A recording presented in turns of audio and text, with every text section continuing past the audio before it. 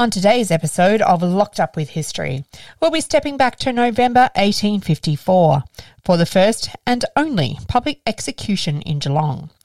Unlike John Goldman from our last episode, this time, 2 men would lose their lives. Stay tuned. Warning. This podcast contains discussions of some potentially distressing topics. Listeners, please be advised. Come with us for true and tall tales unsurpassed, with stories from Victoria's dark colonial past. Spirits, executions, ghosts, murders and ghouls. These are the stories they don't teach you at school. All these twisted tales of mystique and mystery coming to you now on Locked Up with History.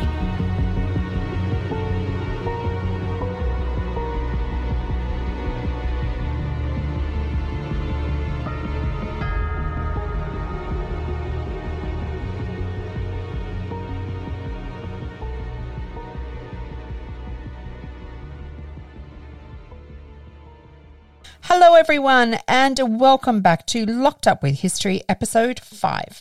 My name is Deb Robinson and on today's episode we're going to be talking about the only public execution in Geelong. John Gunn and George Roberts would meet their ultimate fate in front of a crowd of 2,000 people at Gallows Flat in 1854. These were the first 2 out of 6 executions associated with the Geelong jail. But who were these 2 men and what brought them to the bright yellow gallows that had been erected in Great Myer Street on November 9th, 1854? You're listening to Locked Up with History. Now, our first condemned man was John Gunn, who hailed from Inverness in Scotland and was in his 60s at the time of his execution. He was born around 1796 to Alexander Gunn, alias Miniat, and his wife, whose name is unknown. Little is known of his early life until he came to the notice of the courts in 1819 for charges of horse stealing.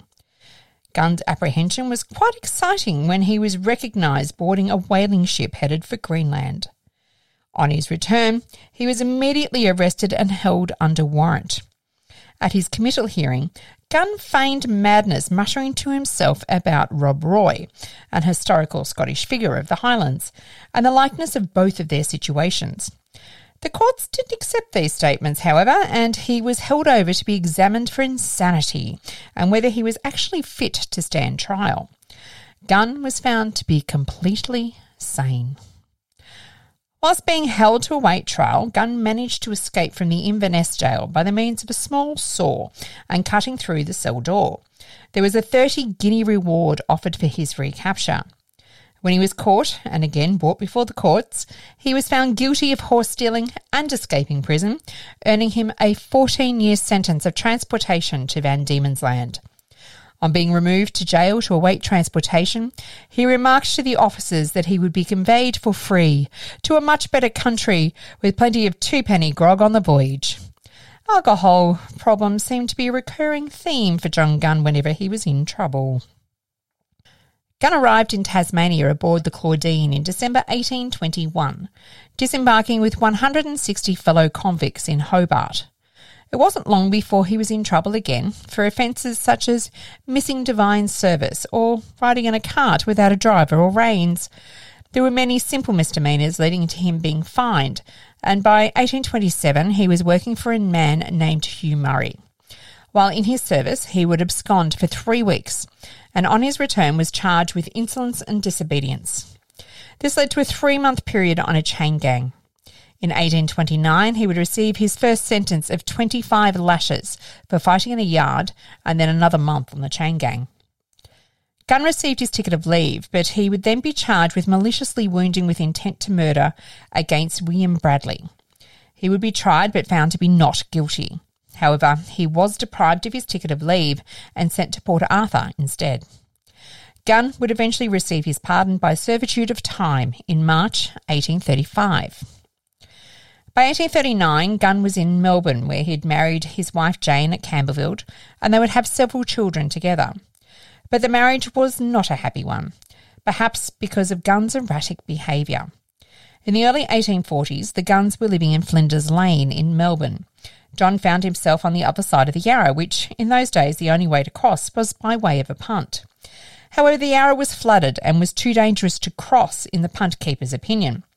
After Gunn failed to convince the punt keeper to take him across, he stripped off and tied his clothes to his neck before plunging into the Yarra River, swimming all the way to Flinders Lane to the astonishment of all of those who were watching. In 1844, both Gunn and his wife Jane would appear before the courts on a charge of shooting with intent to kill. On Christmas Day 1843, the Gunns and a New Zealand man had an altercation with a neighbour named William Roberts. Gunn told Roberts to go away, as he was in a hurry to get to Melbourne, when Jane whispered something in his ear, later reported to be, "That's the bloody bastard, blow his brains out." Gunn turned his gun back towards Roberts and fired, hitting the man and seriously wounding him. Gunn, Jane, and the New Zealand friend then all left.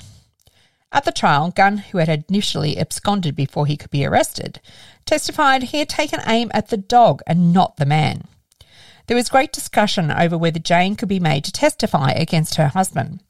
Ultimately, after a 20-minute deliberation, both John and Jane were found not guilty. The judge, however, had the final word, suggesting that it was better to bring their disputes before the courts to be resolved rather than using a gun. In November 1848, the Gunns would once again appear in the courts, but this time on opposite sides, their marriage seemingly over.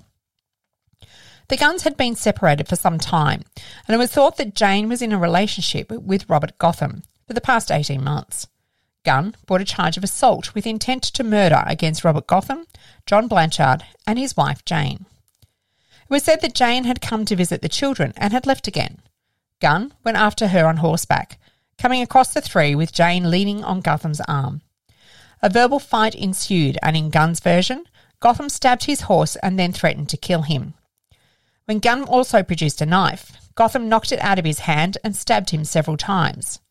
Jane, on seeing the blood, was said to have urged Gotham to harm him. Jane stated that she had been summoned by Gunn as one of the children was seriously ill. Other witnesses stated that Gunn rode deliberately at Jane with the intent to harm her. Gotham testified that no one other than Gunn had a weapon of any sort. The jury acquitted Gotham, Blanchard and Jane Gunn. Instead, John Gunn found himself charged with willful and corrupt perjury. After 45 minutes, the jury found him not guilty. In January 1849, Gunn would let his jealousies get the better of him when he managed to track down his estranged wife Jane. Jane had found herself accommodations well away from her husband and was earning money by taking in washing. However, Gunn found her. Not satisfied with destroying all her property, then he started to beat Jane about the head with a stick, biting one of her fingers to such an extent that it would later be amputated. In a quirky twist of fate, Jane married Robert Gotham in 1857, just a couple of years after her husband's execution. For a fascinating look at life in a colonial prison, visit Geelong Jail Museum. Situated just over an hour from Melbourne in the heart of Geelong, it's Victoria's most intact and longest continually operating colonial prison. For information, search for Geelong Jail or call 1300 865 800. By 1854, Gunn was living in Warrnambool and was well known around town for his drinking habits. On the 11th of August, he turned up at Charlotte Newman's to collect his washing, rather the worse for drink and in a very bad temper. He left and returned with another man known as Thomas Nolan.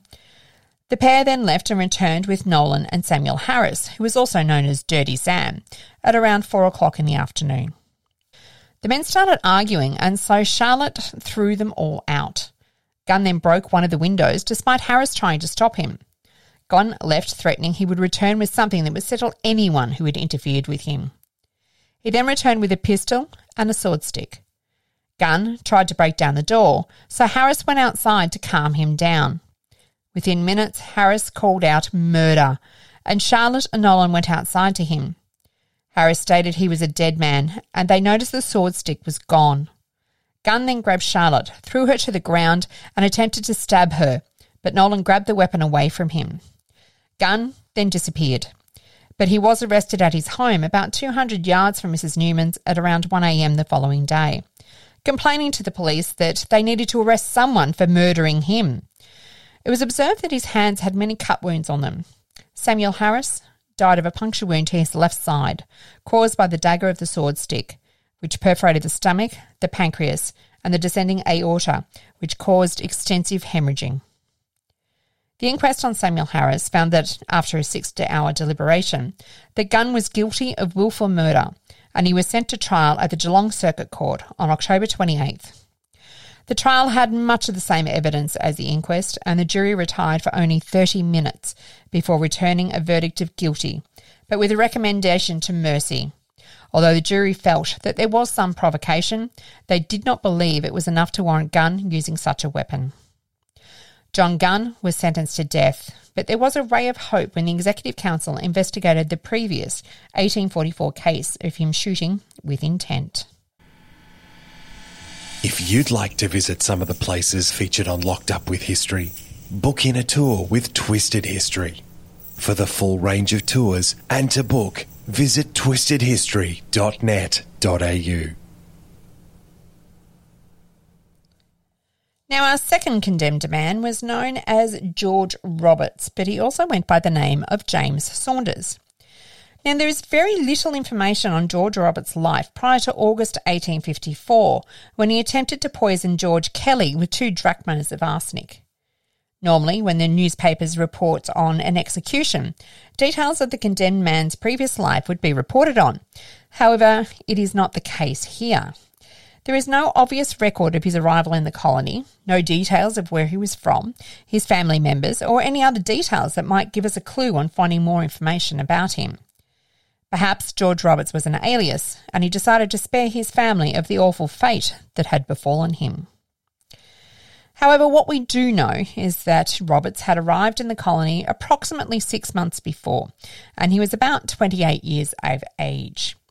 By the beginning of August 1854, he was employed at Dr. Hope's Native Creek station near present-day Teesdale, just outside of Geelong, between the Barwon and Lee rivers. Roberts was employed here along with his victim, George Kelly, who was employed as a shepherd. Kelly had a hut 2 miles from Dr. Hope's main homestead. On August 4th, Kelly gave Roberts a cheque for £7 to pass along to John Wilson, the bullock driver, to purchase some items for him in Geelong. When Wilson returned from town, he gave the items and the change to Roberts to give to Kelly. The following Saturday, Kelly confronted Roberts and asked where the balance of the cheque was, a sum of £5, 7 shillings and sixpence. The two men quarrelled over whether the money had already been returned. Kelly told Roberts he would leave a key to his hut so that he could leave the missing money on the table while he was out working. Over the previous few weeks, Kelly had been losing small items of clothing, which he really didn't think that much of, along with a small box containing a quantity of gold. On Sunday, August 11th, Kelly made his breakfast and, when he went out to work, left a quantity of tea in the kettle to drink on his return. While Kelly was out shepherding, Roberts came to the hut with James Bostock, the 9-year-old son of John Bostock, who was a servant to Dr. Hope. The boy would later describe in court how Roberts and he had sat down, had a cup of tea, before Roberts rinsed out the remainder of the contents of the kettle, refilling it with fresh, clean water. James then observed Roberts putting some white stuff into the kettle, which he stirred in with his knife. He then placed the kettle on the fire and removed it just before the pair left the hut around dinner time. They had only gone a little way when Roberts remembered he'd left his knife and returned to the hut to collect it. James said he did not know if the substance was flour or poison. George Kelly returned to his hut around 3 p.m. and noticed that his kettle had been emptied of the tea and refilled with what he thought was fresh water. He filled a pannikin with water and drank about a gill, which is approximately about 140 millilitres, and immediately felt a burning in his throat, accompanied by violent pains in his bowels and a severe retching of the stomach. Kelly staggered out of his hut to try and make the 2 miles to the main homestead, but found he could not. He was found by Wilson, the bullock driver, who rode to the homestead to get an emetic from Dr. Hope for Kelly. Kelly, in the meantime, made his way back to his hut. A little while later, Roberts arrived with the emetic from Dr. Hope. Kelly asked him what he had done to him, to which Roberts replied, "Nothing." Roberts then attempted to mix the emetic into the poisoned water to give to Kelly, but Kelly refused to drink it until he himself had mixed it into some more fresh water. Dr. Hope examined Kelly the next day and found that he had a considerable degree of inflammation about the throat and believed that arsenic could have caused it. Kelly suffered for 3 days and was still not completely cured by the time the trial took place 2 months later. John Bostock knew where Roberts slept, and when Roberts was apprehended, he took a spade to clean out the sleeping area. Under what would have been Roberts' bed, he found a small box containing white powder and a few other parcels of similar substance. Bostock gave these to Mrs. Hope to show Dr. Hope when he returned home. The box would later be identified as the one that had gone missing from Kelly's hut. Trooper Thomas Howlett arrested George Roberts as he headed towards the Lee River. On being told he'd been charged with poisoning Kelly, he replied, "Oh, very well." The trial took place before Justice Williams at the Geelong Circuit Court on October 27, 1854, with Roberts facing 2 charges. The first for administering poison, the 2 drachmas of arsenic, and secondly for causing George Kelly to have taken it. After testimony from Kelly, John Wilson, James and John Bostock, along with Dr. Hope, who had tested the substance found in the kettle, the jury took just 10 minutes to find George Roberts guilty of administering poison with intent to murder. Roberts had conducted his own defence. Now, Justice Williams was quite scathing in his summing up and sentencing, stating, "You have been found guilty of the most cowardly and despicable of crimes. Open murder is as nothing to it. Who can save himself from the designs of a man like you, poisoning unseen food and drink? It was a mercy that your victim Kelly was not sent headlong into the presence of his Maker. It was not you he had to thank for this. You did what you could do to take his life. You have forfeited your own life in doing so. The jury here has found you guilty of administering poison with the intent to murder. The jury could not have arrived at no other conclusion. I quite agree with the verdict. Expect no mercy from me. The executive alone is the only authority to which you may now look for mercy. I only have my duty left to me to perform, and I shall. No, I cannot shrink from it.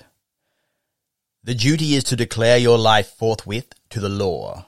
The sentence of this court is to you, George Roberts. Be taken from this place whence you came, and there in such a time and place as His Excellency the Lieutenant Governor shall be appointed. Be hanged by the neck until you are dead, and may the Lord have mercy on your soul." Interested in learning more about this episode? Join the Locked Up with History Facebook group for more facts and discussions about the dark colonial past of Victoria and beyond. Now, both the condemned men were locked up at the Geelong jail to await the decision of the appeals from the Executive Council, who ultimately decided their fates. Neither of the men would receive any mercy from the Executive Council. The warrant for John Gunn arrived at the Sheriff's Office in Geelong on November 7th, with the execution scheduled for just 2 days' time. The warrant of execution for George Roberts had arrived on November 4th, but the execution date was held up as there was further investigations by the Executive Council for several men who were also under the sentence of death. It was reported that both Gunn and Roberts behaved with great fortitude between the arrival of the warrants and the day of their death. They paid strict attention to the religious attention from Reverend Love, the Scotch Presbyterian minister, Reverend G. Vance, who was the chaplain of the Geelong jail, Reverend Sutherland, the Gaelic minister, and Reverend Potter of the Christ Church in Geelong. The night before the executions, Governor Charles Brodie had a final chat with both of the men. George Roberts said he had no hope or desire for anything to be relayed to his family or friends. He thanked Governor Brodie for his kindness while he was at the jail. John Gunn expressed a wish to have his property at Warrnambool divided between his children, and Mr. Bateman, one of the trustees, should see to this. Over 2,000 men, women and children had gathered to view the macabre spectacle, much to the disgust of some local journalists. One who described it, as usual on such occasions in other towns, a large concourse of people assembled to feast their depraved appetites on the pleasures of death.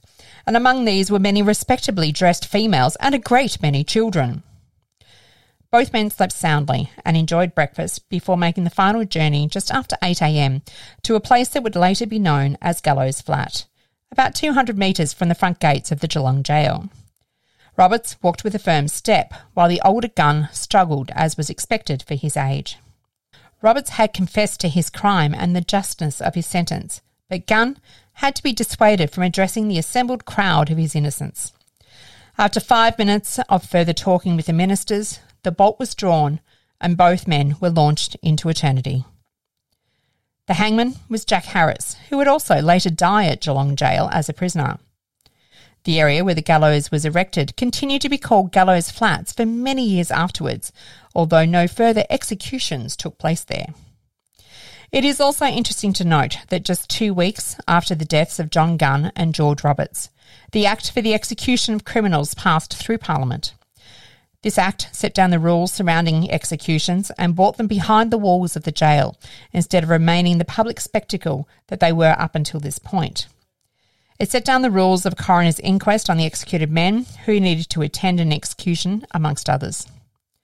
After receiving royal assent in June 1855, the first execution under these laws was a triple execution at Melbourne Jail. The first private execution in regional Victoria was that of James Ross at Geelong Jail, whose story will be told in an upcoming episode. You're listening to Locked Up with History. Now, before we remove the noose on the story of John Gunn and George Roberts, don't forget to join us over on Facebook with our Locked Up with History group. This is where you can ask me any questions on the current episodes and where I can pop up some photos to go with the podcast if we have them.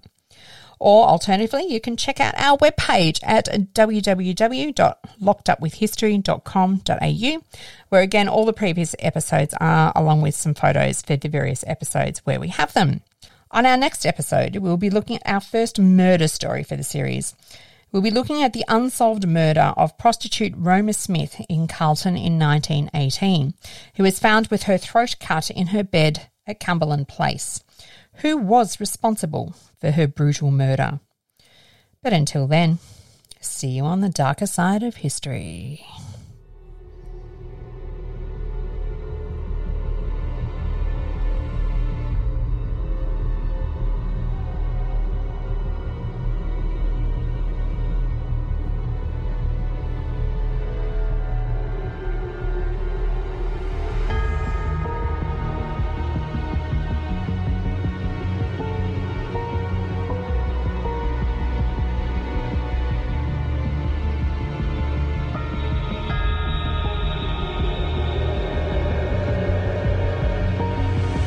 For more information on the story from today's episode, check out the show notes or join the Locked Up with History Facebook group. Remember to subscribe wherever you get your podcasts.